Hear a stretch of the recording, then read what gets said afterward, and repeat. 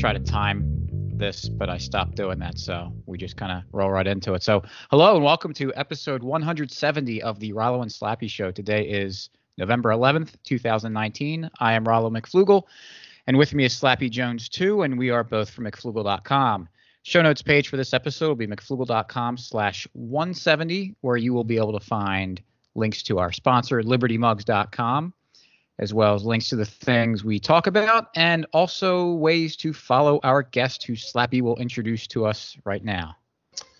Thanks, Rollo. Welcome to the show, Carey Wedler. Carey, Hi. Carey's been, everyone already knows who Carey Wedler is. She's been all over the libertarian world. Makes videos, lots of content. She's currently with the Foundation for Economic Education, FEE. So welcome to the show, Carey. Thanks so much for having me. Thanks for joining us. So Rollo, why don't we, where did you want to start with this? Well, I kind of wanted to bridge this with the episode. I think it was episode 165 when we had the Empress of Meme on to talk about the Amber Geiger case. Yeah, I was and how that one. Yeah, and how it was really kind of watching everything go down with the sentencing when the victim's brother gave Geiger a hug and forgave her and said he didn't want anything bad to happen to her or for her to even go to prison. It was really kind of powerful moment. And between that and seeing Amber Geiger just look like an absolutely broken human being, understanding what she did, it really kind of made me take a step back and say, there's more to this stuff that's going on. Obviously the cops do a lot of bad stuff, but is sending the vitriol and hatred back at them really always the best thing to do?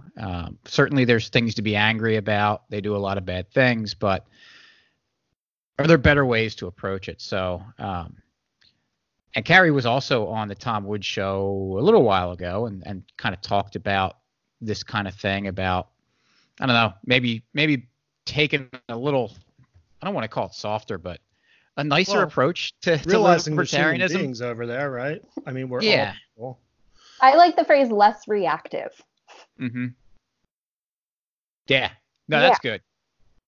It's worked for me as someone who is prone to reactivity, especially when looking at crimes of the state. It has been very helpful for me to take a step back. And did I interrupt you? Were you about to say something? No. Okay. I was trying to hand the ball over to you. Oh, perfect. Cool. All right. Well, I think you were asking this rhetorically, but I kind of do want to talk about it. You were saying, like, is a softer approach better? Like, is it effective to be so vitriolic? And my conclusion is no, it's not effective. And I've tried it both ways. And I'm still evolving, that it doesn't mean I'm not going to snap one day and make a video where I'm pissed, because when we're upset about these things, it's not wrong. Feeling angry about a cop going into the wrong apartment and killing someone, that's justified. We should be angry. If we're not angry, something, maybe we're detached, maybe we're not really paying attention. However, on two fronts, I don't think that sort of turning it back around on people is effective. One, because I don't know who said this, but it's like a pretty famous quote and I don't have it correct, but basically it's saying, like, anger is corrosive. It destroys, like, the person who's holding it. It's not going to destroy the people outside of you. So after spending many years very frustrated, very self-righteous, very angry, very reactive, I realized, like, I'm not very happy. Like, it feels good to be right, I guess, but it's sort of a short high, and then I have to be angry again. I have to be right again. So as far as personal well-being, I don't think it's effective, but I also don't think it's effective for changing people's minds. Like, sure, some people respond to being yelled at. I would question, I don't want to say they're not well, but I think that if you respond to being screamed at and, like, denigrated, I don't know, that's not for me. And it's funny, and I'm saying this as someone who has screamed and denigrated people. We all have. Yeah, exactly. Like, it's part of being libertarian, right? Yeah, exactly. And it turns a lot of people off. And I've just found that not insulting them, not degrading their humanity, sometimes is really effective. If you can find common ground with people, if you can acknowledge their concerns without necessarily condoning their solutions, there's room for a conversation as opposed to just turning someone away forever. But Carey, they're wrong. Yeah. I've been wrong a lot of times in my life too, right? Like I used to be an Obama supporter, and being screamed at didn't change my mind. You know who changed my mind? Ron Paul. And Ron Paul is very optimistic and not very insulting. He just talks about the positives. He talks about the problems, yes, but he talks about solutions. He doesn't insult people unless it's Congress, and he's calling them psychopathic authoritarians, in which case I approve. But nonetheless, I had been insulted for supporting Obama before, and my walls went right up. I don't even remember most of the conversations. And it was that person who had previously insulted me and yelled at me who introduced me to Ron Paul, and I'm very grateful for that. But first I was insulted, and years went by, and my mind didn't change. So I think there's hope for everyone, but not necessarily if you're just being an asshole to them. Sorry if I cussed and I'm not supposed to. No, that's fine. Okay, cool. Yeah, it's interesting because you have to treat people respond to things differently. I know getting beat over the head a little bit was helpful for me, but maybe I'm a weird case, and I don't recommend that being the first thing to try, especially if you don't know the person. So one of the things that I've kind of noticed among libertarians is that they're not really special in this sense, is that I think it's a normal thing. Like if you're, imagine driving in the car and you do something by accident, causes you to piss someone else off, and they start beeping at you and screaming at you. And it's like, if we were walking down the street and I kind of like bumped into you, we would both apologize to each other and smile, and it wouldn't be a big deal. But when you've got a ton or two of steel around you, it creates this like nasty animosity. And do you think the internet does a lot? That like when you're on Twitter or Instagram or Facebook and you're behind a computer screen with people that you don't actually have a normal human interaction with, that kind of, for whatever reason, it spurs us on to be nastier. And I don't know that libertarians or anybody would be that nasty if they were sitting down and having an actual conversation with someone in real life. Oh yeah, I totally agree. And I am someone who, for many reasons, I receive a lot of very mean comments and messages, like from the content of what I'm saying to how I say it to my accent, which people think I talk this way on purpose. I don't. I'm a Valley girl. This is my natural dialect.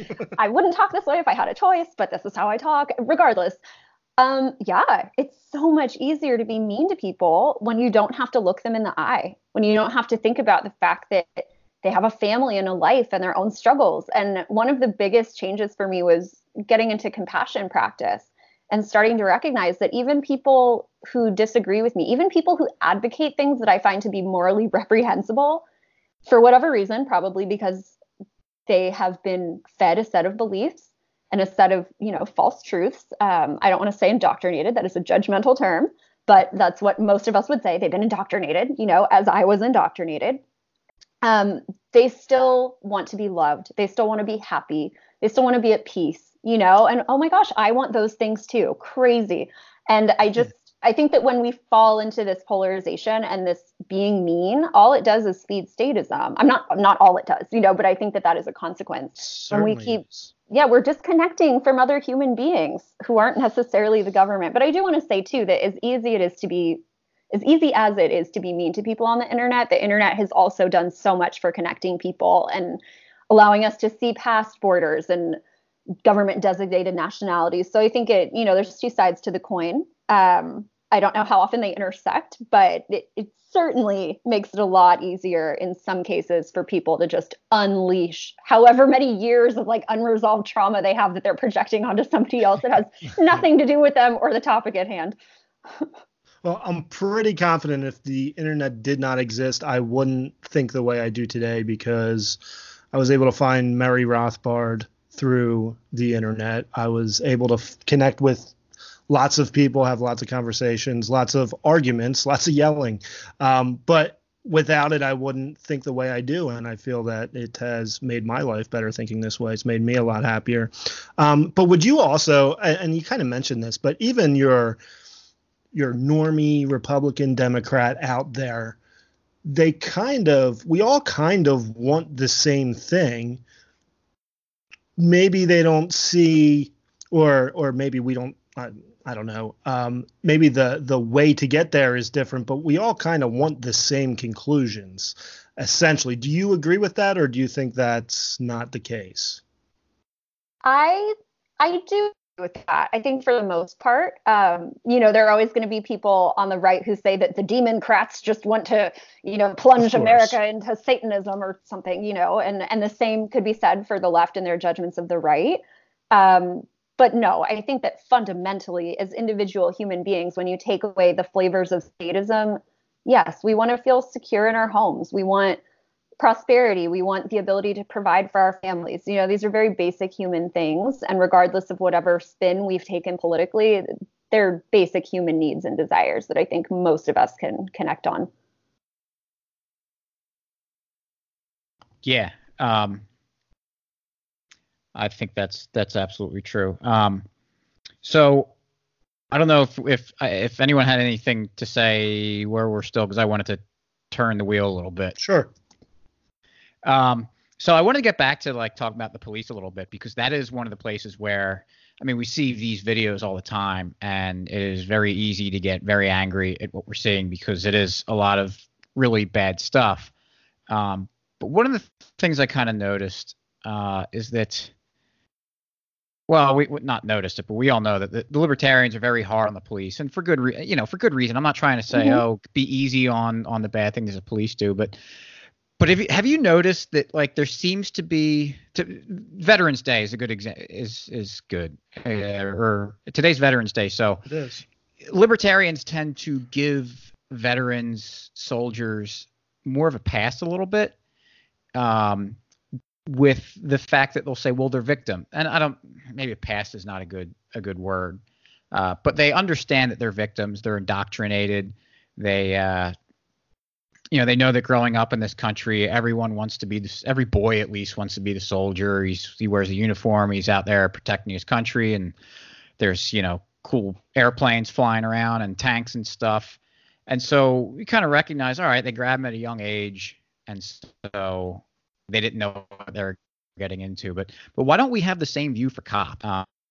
Because it's really the same thing that's going on. And it was about a month ago. I went to fire school for my new job. I joined the fire brigade for where I work, nice. And so you had to go to the fire school and train to be a firefighter basically for a few days. And you're walking around and you're wearing the full bunker gear as a fireman. And there's these little kids on a field trip there that day, and they see you walking by, and they go, whoa, cool fireman. And you do, I'll admit, you get that feeling man, this is pretty neat. Even though I know I'm not a fireman, I'm just doing a training for work. But why don't we give that benefit of the doubt to the police like we do for soldiers? Yeah, that's a great question that I honestly haven't really thought about much. I think maybe, and I come from the left, so I didn't come from a statist ideology where I did revere the military, So I'm always trying to learn more about that worldview because it's so foreign to me. I'm from Los Angeles. I was raised a progressive Democrat, I have a totally different background. But I guess that there is there's more of a belief in supporting the military, that there's more good intention and more honor to it, I guess, despite the reality of it. We're not talking about that. We're talking about a perception, sure, right? Sure. But I guess when it comes to police, maybe there is more of a perception that it's about power over as opposed to serving and protecting, even though that's the police slogan. But at the same time, I guess it's hard to say because in general, not to collectivize everyone, but within that ideology, there seems to be the same, in my experience, the same level of respect for military and police. It's kind of one and the same. I've made videos on the 4th of July and I'll look for footage and there's parades celebrating cops and military. It's they go together. So I'm not even sure that that's necessarily the case, but are you talking about within libertarianism? Yeah, more for libertarian. Yeah. Yeah, I think culturally there's more of a subculture of like F the police, right? Like Yeah. Yeah. there isn't as much We like have oh, screw the interactions with the veterans. police. The Yeah. veterans are high school classmates who went away and came back, and the cops are the guys who are pulling you over for rolling a stop sign.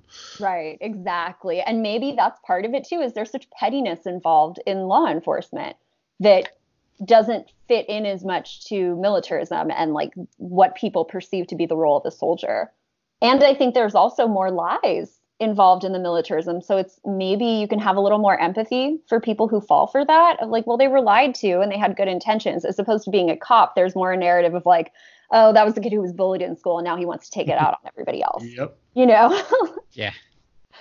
And I think it could go both ways. I think that assessment could apply to someone who joins the military. And I know that there are people who become cops because they do want to help. And whether or not they actually do is highly questionable. But there are people who have good intentions. It's not like every single cop in the United States of America just hates people and is a sociopath. And that's why they signed up, so they can beat up on unarmed people all the time. Like that's just not the case. As much as it's useful for for promoting our message to speak in generalizations and to talk about the reality of power and of where government gets its authority, which is violence. Like, yes, that's all valid, but you have to consider the human element, and not all people are evil if they go to government.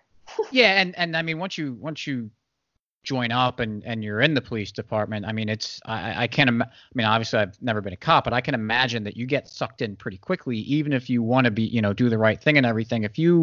There's a lot of peer pressure involved in that kind of stuff, where if you don't toe the line, your life is probably not going to be that great with how they're going to treat you and your family.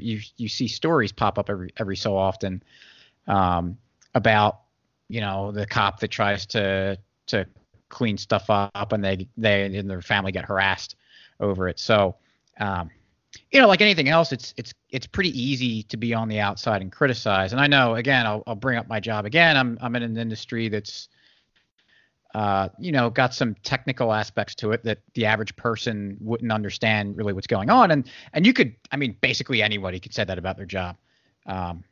You're all, any person can pick something that they're an expert in, whether it's a job or a hobby or something. And so anyone can probably imagine, a story coming on the news that does not paint that industry or whatever thing you're an expert in a very good light. And then you go and see all these people commenting about it, saying how stupid and awful these people were.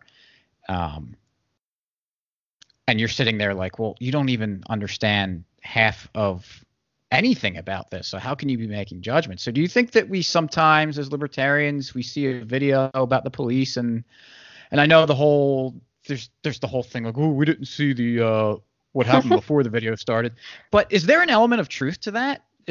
Are there sometimes that maybe we should, instead of retweeting a video with and saying how evil and terrible this guy is for doing whatever we did, because it is, obviously you can say that, well, if they weren't enforcing such and such law, then the situation shouldn't have happened. But we don't live in that perfect world, and they're not necessarily on the same page with us. So how do we keep going with that and just say that, no, well, hey, that's what the moral, ethical kind of conclusion is. And so kind of, well, screw you for getting caught up in it. You're still evil. Does that make you follow? I kind of rambled a little bit. No, I do follow.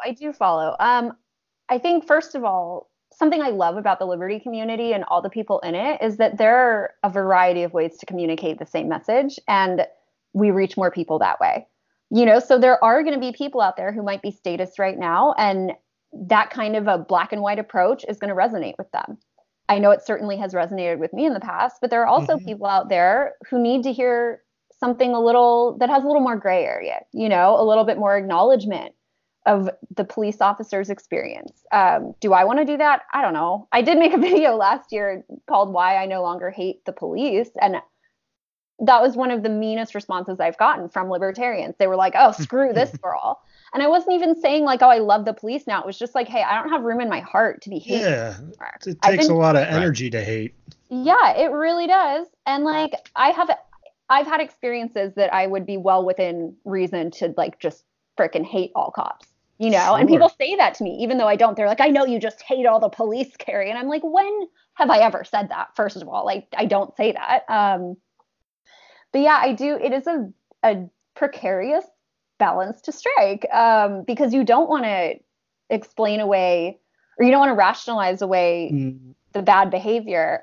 But also, and more importantly for me, you can't ignore the fact that it's not about the individual police officers. It's about the institution. And maybe like that's my answer, is talking not so much about the individual officers, because there are going to be some who try to make a difference and there are going to be others who seek out people to beat up on. You know, there's a wide range of people. So for me, it's not whether or not the individual cop is good or bad. It's the institution that they've decided to work for, whether with good intentions or bad intentions. Like, that's the issue here. And maybe, I don't know, but maybe that'll be helpful in reaching one person who, you know, they love cops and they don't want to hear bad things about them. But if you take the full onus of responsibility off the cop and you shift it back to government, then maybe that gives them a little bit clearer lens to see it through, because they think they're anti-government, right? Like, people who back the blue tend to think that they don't like big government and, you know, don't tread on me and blah, blah, blah. So I think and this is something that I've been trying to figure out. I certainly don't have the answer, but I am trying to kind of reconfigure how I express my views, because I do want to reach more people. Because I could make a video just raging at the camera, talking about how evil all cops are, and I could cite as many examples as I needed. I mean, believe me, when I look for footage for my videos, there is no shortage of cops abusing people. Like, I could go on for years, you know, and never repeat a clip.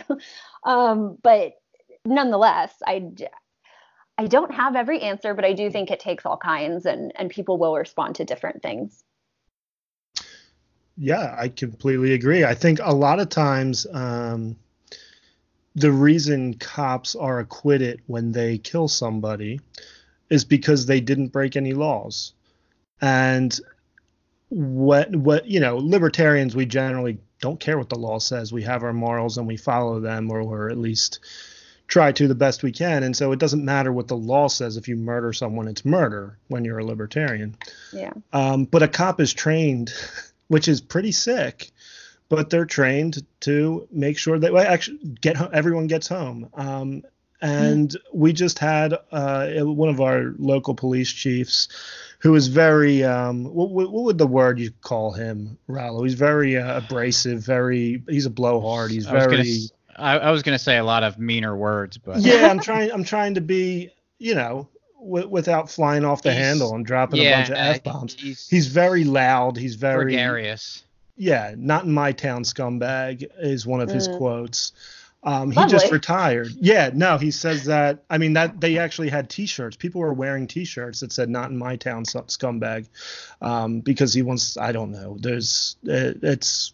His name's Michael Chipwood. If you Google him, you'll find all kinds of stuff about him. Anyway, he's just retired, or announced that he's going to retire.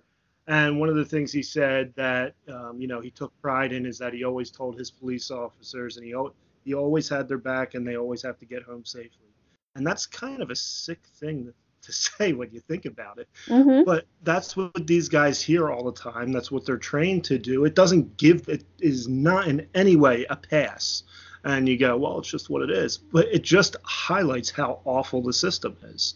Right. And you also have cops who, I don't want to say it's just the media, but there are a lot of police officers who sincerely, genuinely believe that there is a war on them.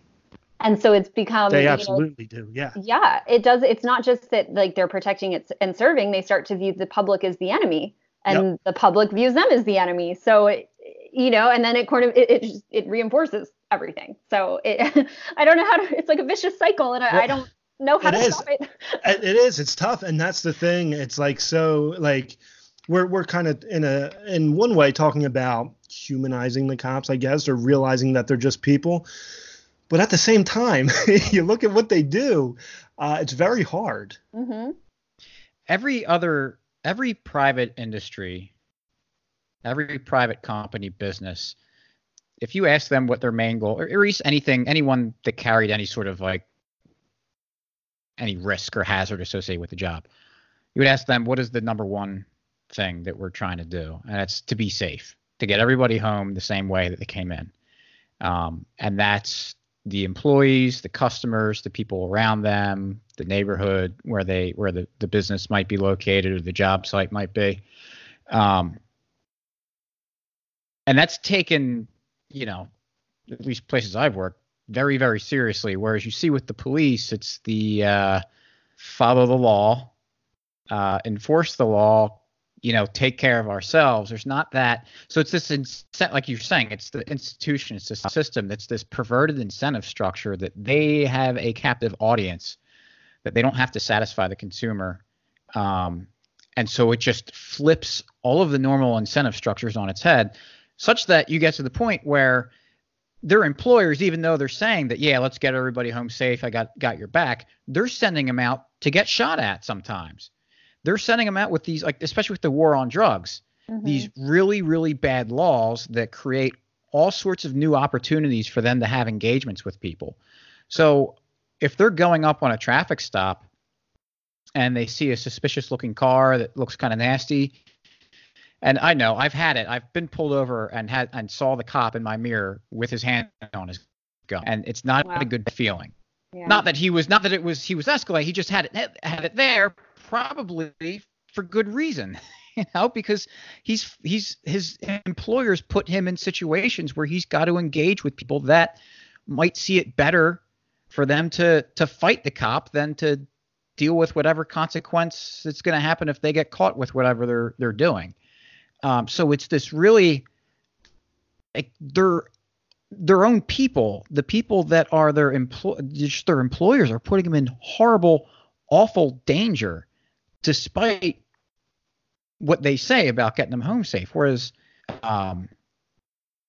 in a private industry, it would be unbelievable that the employees themselves wouldn't tolerate that.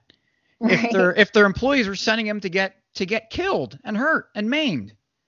And I think it is unbelievable. Sorry to cut you off. No. That's fine. And I think that's where it comes back to the institution, because you're talking about, well, they have to go out and enforce the laws. It's the law, right? Well, says who? Okay, says the government. Like, this is all stemming from this belief that authority must be respected, especially political authority.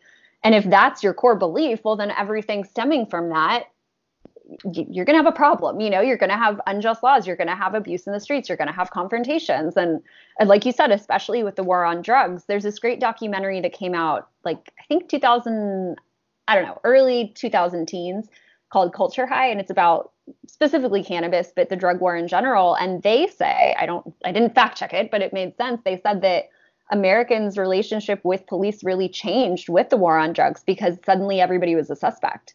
Mm-hmm. It became like this preemptive or offensive war, as they call it, that made people turn in, like, they were enemies of the government, and then the government became their enemy. So and it's not just the war on drugs, though. That's the thing. Like, it's anything. It's like, oh, you can't sell water bottles on the street without a permit, and then it's people's mentality that that's legitimate. Like, how many people do you hear that just say, well, he broke the law? And even just like when I'm walking out here in LA, like, I want to cross the street, the little sign with the red hand says I can't. And I'm like, there's no traffic coming either way. I'm going to do it. And like 5 other people, depending on, it's different every day, but sometimes people will follow me and sometimes they'll just stand there and wait, but like most people won't just cross the street. They won't just like look both ways and be like, I can make a rational decision for myself. I'm going to cross despite what the little blinking hand says, Right. And that is so core. Like, that's not even just a police issue. That's really, again, the institution. And that's what I think is more important to go after than just individual cops. As much as these cases illustrate the problem with the institution, I mean, the institution is the root of the problem.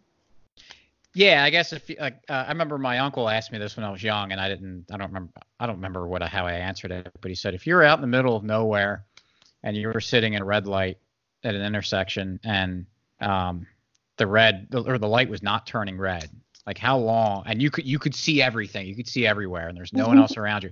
How long would you wait before you went? And I was young. I was probably not even a teenager yet. And I think I was like, I would wait until it turned green. Yeah. And it's like, why? Because we're taught that means we're good.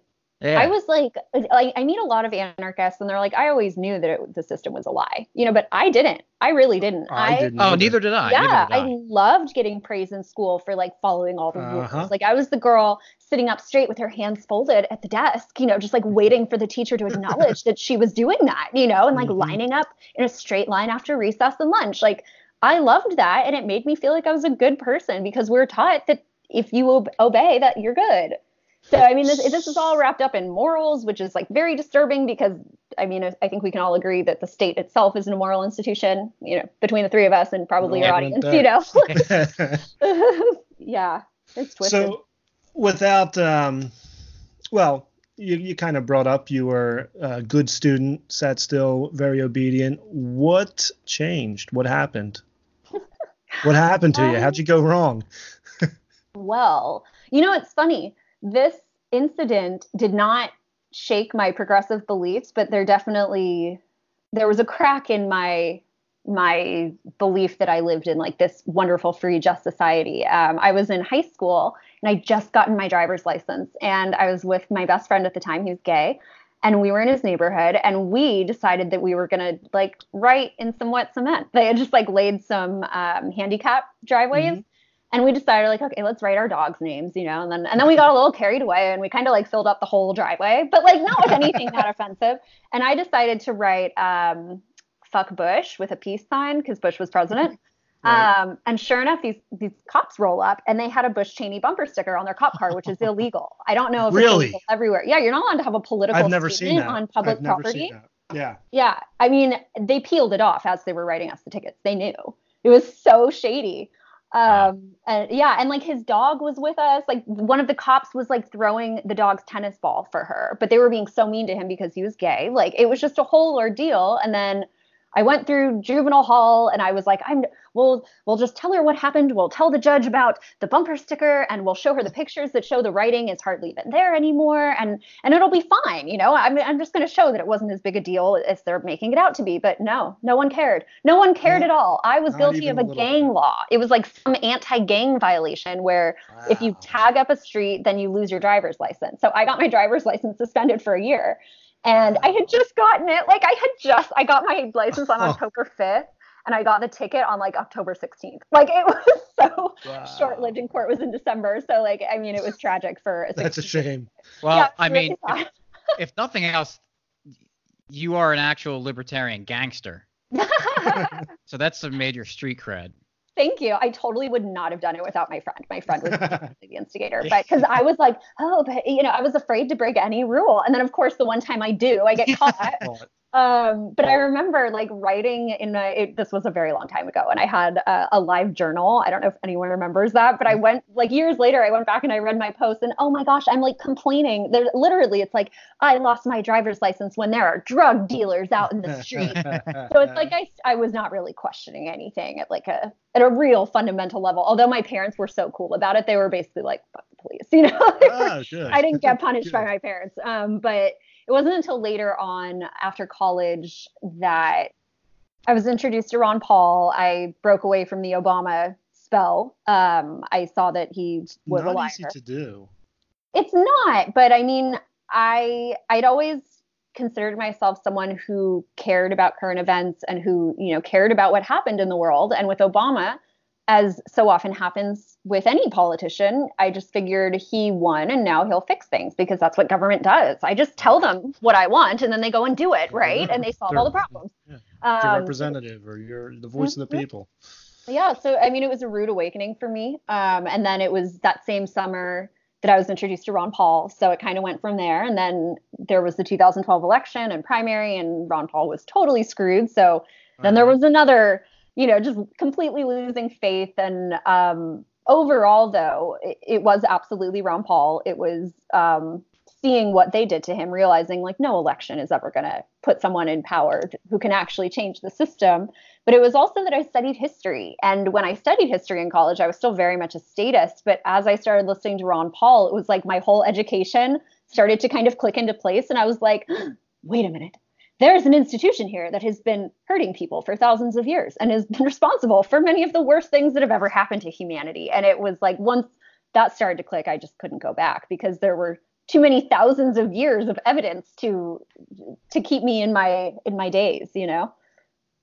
Yeah, it's I like that you brought up that you studied history, and saying that alongside talking about Ron Paul, it reminded me a little bit of how I became an anarchist, really.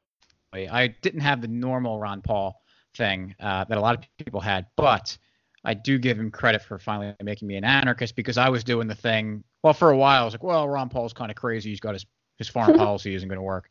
The normal, law and order kind of minarchist kind of deal. Mm-hmm. But a coworker gave me Ron Paul's book, A Foreign Policy of Freedom. And so it's just his for people who haven't read that, a collection of his speeches given to Congress about foreign policy stuff.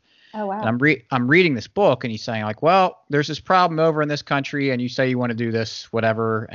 But if you go over there and do that, that's not going to be the solution you want. Is not what's going to happen. And this bad thing's going to happen. You're going to make it worse. And then the next speech is, well, you did what I said you shouldn't do, and and it was just that over and over and over again. So it was getting it for myself. Someone led me to the well. I wasn't going to drink it on my own, but just kind of like, it's sitting there. Let me look at it and take it. No, that water actually makes me not as thirsty anymore. Let me see what happens when I drink a little bit more. Yeah. It's amazing how just kind of that. Just leading was that how it was for you? Were you just kind of, was it just like, hey, check out this Ron Paul guy, here's a couple crumbs for you to follow, and you just kind of got absorbed in it? Yeah, it was this guy I met in college, and I remember telling him he was going to be on the wrong side of history if he didn't vote for Obama. and he has never let me live that down to this day. And he ended up my boyfriend and whatnot. But we spent that summer, I don't know if you guys remember ronpaulflix.com, but it was just a website with Ron Paul speeches and like Ron Paul interviews. And we would just stay up until like 5 a.m. watching Ron Paul videos. And like, he didn't push me. I was just like, yeah, let's watch more. Can we watch another? Let's watch another. Like, let's keep going. And of course, he kept giving it to me, and it was awesome. And I'm so grateful for that. But yeah, Ron Paul really did have an effect on me. And it was one thing in particular too. Well, not one thing, because he said so many wonderful things, and just his entire approach is amazing. But he talked about the CIA coup in Iran in 1953. I never heard a politician talk about that. I saw one line about that in my history book in junior year of high school. And I remember thinking like, that doesn't sound very democratic, And of course, I'm like a big proponent of democracy at the time. I was like, that seems kind of wrong. What? Well, there's no more information on this in my book. It's just like one little blurb. Okay, moving on, But then I heard Ron Paul say that, and I was like, what? Obama never said that. Nobody talks about that. And it was his fearlessness and he just didn't care. He was going to speak truth to power, and he didn't care about the reaction. Like, I'm sure you guys have seen that Giuliani during the 2008 debate, and he's like, oh my gosh, for anyone who hasn't seen it, basically Ron Paul said, well, you should just watch it. Never mind. I'm not going to try to summarize Ron Paul, but it's awesome. It is awesome. Yeah. For the longest, that was a lot of people's Ron Paul moment. And I have a confession to make, because I remember that. I didn't for the longest time. I don't know what made me finally remember this moment, but because I thought I wasn't there for Ron Paul's big Giuliani moment. I was, but I remember he said that, and I remember I ran into the kitchen and said to my mom, "This guy, Giuliani, just said something great, and this like Ron Paul idiot just," and then everyone booed him. It was great. That's funny. Yeah, and it wasn't until the next cycle that I was for Ron Paul. But. Well, and it's funny that you forgot about it, because like I have blocked out a lot of those conversations I had with my friend at the time. Like, I don't really remember the details of what he was telling me. I know he was sending me articles, and I know that I didn't read them, but like, I don't remember the actual substance, because when you have those blinders up, when you already have your set world view, it's very hard for people to get through to you, especially if they're telling you how stupid you are, in my experience, Yeah, maybe it works for some people. It didn't work for me. That brings up another kind of thing, backtracking what we were talking about earlier with talking to people, do you think that, or do you at least have the tendency to be a little bit harder on the people that you kind of feel like they're coming from the same place that you did? Because I came from the more neocon side, and sometimes I feel like I'm harder on them because I see myself in them, and I don't know if it's like guilt over that or what, or I just have a expectation like, well, I used to think that way too, so you should be able to see through it. Do you experience that at all? Do you feel like you have, like, the progressive side have a little bit more of a, I don't know, a little bit of a feeling of fire to get them? I think, well, it's hard to say because I mean, neocons really do trigger me. like, and I was never a neocon, like it's the hypocrisy of it. And the same thing applies to the left. And I think specifically for me with the spiritual community, because they tend to be very democratic. But it's really progressivism and liberals at large with this notion of like, they're so proud of their compassion and they're so proud of how tolerant they are. But, I don't think I need to spend too much time explaining that forcing people to help others is not compassionate, but there's such a huge disconnect to the point where I even had this yoga teacher I loved. I missed her classes, but on principle, I had to stop going because she was a Hillary Clinton supporter. And I actually sent her a very nice email, like around the 2016 election. I don't know why I thought it would matter, but I was really nice. And I was like, hey, like, I love your classes. Like, I've just, I've noticed that you seem to be a pretty enthusiastic Clinton supporter. And I just wanted to, point out that, she's responsible for the deaths of a lot of people, like nothing too extreme. And she basically was like, it was basically like, too bad. I don't care. And so I stopped going to her class because it's like, I can't be around that. I don't want to take spiritual crumbs from someone who supports someone that violent. And it's so sad because there's so many wonderful people, especially in the community here in LA, who like, they're out volunteering. They're out like really trying to make a difference in the world. Like they're actually taking action, but then they're going out and voting for very violent people. And it is so frustrating because I have really taken this compassion practice to heart. I really tried to become active in my community. I'm not like the biggest community organizer, but I was just volunteering yesterday. Like I volunteered at a dog shelter now, and I'm so happy about it. It's so fun. But I mean, I just don't understand how one can claim to be compassionate and care about others and then support a violent institution. However, you could even just with the tone in my voice, like if I were to talk to someone in the community about that, they wouldn't be able to hear me. Like if I were to say it how I'm saying it right now, they would shut me out and just assume like I'm being mean. I mean, I'm not being that mean. I've been much meaner in my life, but like, it's really hard to be able to communicate this calmly. And it's unfortunate too, because like there's so many wonderful spiritual teachers that I love. And then they start talking about politics and I'm like, ugh, lady, you had me so good for the last 45 minutes of your podcast. And now you're talking about voting. Damn it. It's actually kind of sad. And I've had that same experience when you talk to people on the left who, great people, big hearts, care about people. And then you mention war and it's like, total shutdown. They don't want to hear it. They don't agree. Or maybe they kind of agree, but they don't change. Yeah, it doesn't move them enough to reconsider the entire institution structure. Yeah, right. I hear. So sometimes hear, that's politics. Exactly. Okay. Yeah, a couple 100,000 dead, just politics. So I guess we have you for a couple more minutes. Can you tell us anything about the anti-media? Yeah. So for anyone who doesn't know, we were banned over a year ago in the Great Purge of October 11th. The Free Thought Project was taken down, Police the Police, a page called Hemp, Rachel Blevins, she's another political commentator. We were all wiped out. And then additionally, anti-media was hit especially hard on Twitter. So I think the Free Thought Project was banned on Twitter. But not only did they ban anti-media on Twitter, they banned me. They banned I wasn't a founder, but another one of our founders. And just like one fell swoop, we were all just kicked off. It's particularly upsetting with Facebook because they had assigned us a representative to work with us that summer. So last summer, we had someone who works at Facebook with a facebook.com email address interacting with us. They gave us free advertising space. Like the issue was not with our content. We were not fake news. They wanted to help us promote our articles. Not that Facebook is the best judge of real news, but nonetheless, they had endorsed our content. And then they just ghosted us after they banned us. Did you get a reason at all? They claimed that we were engaging in like misleading behavior, but I don't know. Did they point to anything, or just kind of a no. general blanket, you're misleading? Yeah, general blanket, and Wow. they never responded to our appeals. They never gave us any warnings or anything. Like, we had never been suspended ever. That is crazy. Yeah, I've gone through many stages of grief since losing Anti-Media, and I kind of go back and forth between them. It's been over a year now. But I mean, that was my full-time job. Like, I did that all the time. It wasn't a hobby, like that was something that I had made it my life. And I'm so grateful that I had the chance to do that. Oh my gosh. Like, what? Yeah. How lucky was I that I got to run a news organization that had an anarchist symbol in the logo, where we talked about things that we really cared about, and we reported on really important matters like that. It was my dream job. And so it has been quite the experience dealing with the loss of that.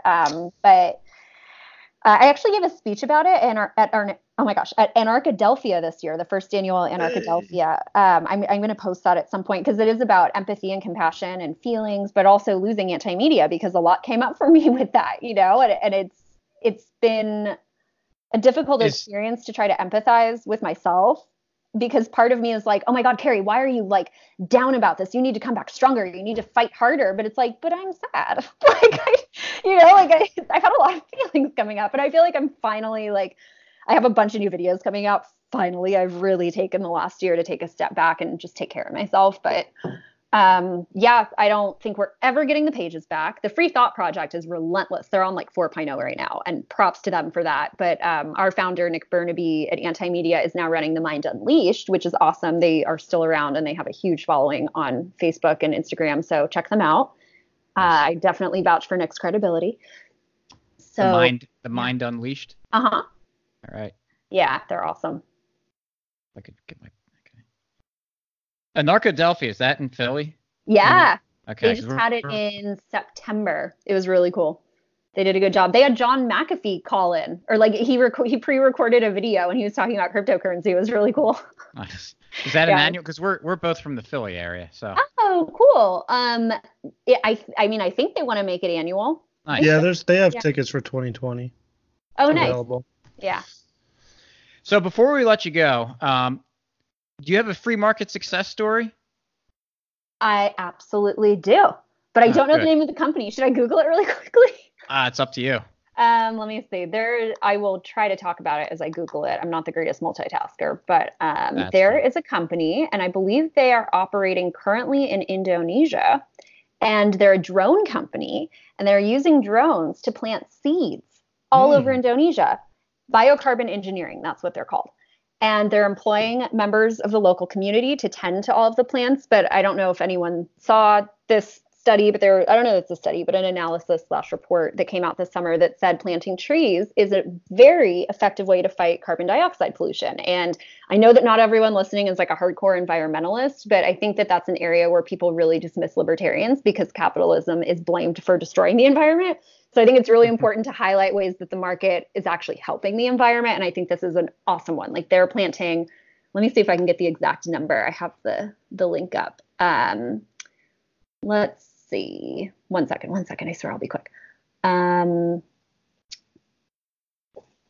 maybe I'm not going to find it. But I mean, they're planting let's see. 2 operators working with 10 drones can theoretically plant 400,000 trees in a day.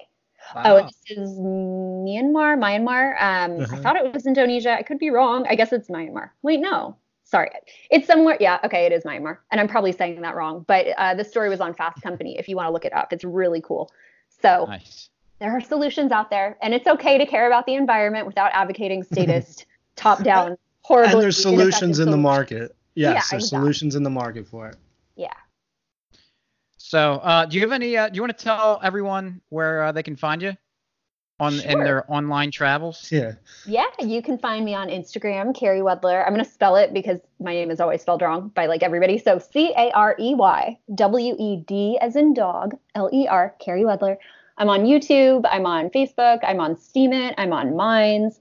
I'm on Float, which is an awesome new cryptocurrency social media platform. You should check it out. FLOTE. The organizers of Anarcho Vegas have launched it, and they're very principled, very cool people.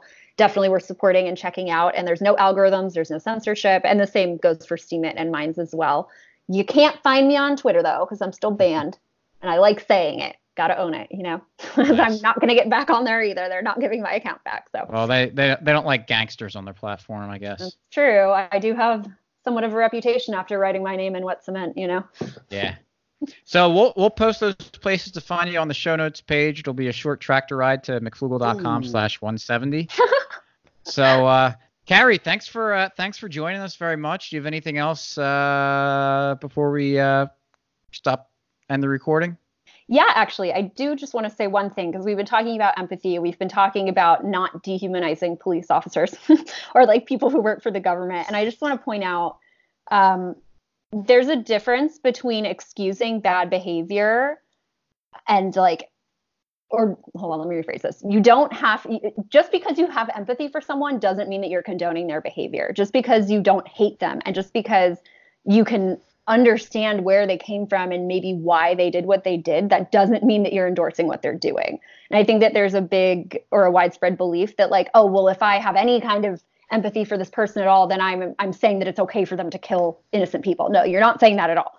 It's just saying like for your own well-being and hopefully for the well-being of humanity as we try to build a more kind or a kinder and more empathetic society, or whatever you want to call it. I know people like to make fun of the word society, but whatever. As we're trying to move forward, we really have to practice this empathy. That doesn't mean you can't set boundaries, whether in your personal life or with the state. So I just wanted to. No, that's absolutely correct. Love the sinner, hate the sin. Yeah. Exactly. And whenever there's a crime, we look for a motive. It doesn't mean you're excusing the crime. Exactly. Yeah. You want to find the root causes so we can actually solve the problem instead of just trying to put Band-Aids on the what's it called? The symptoms. Exactly.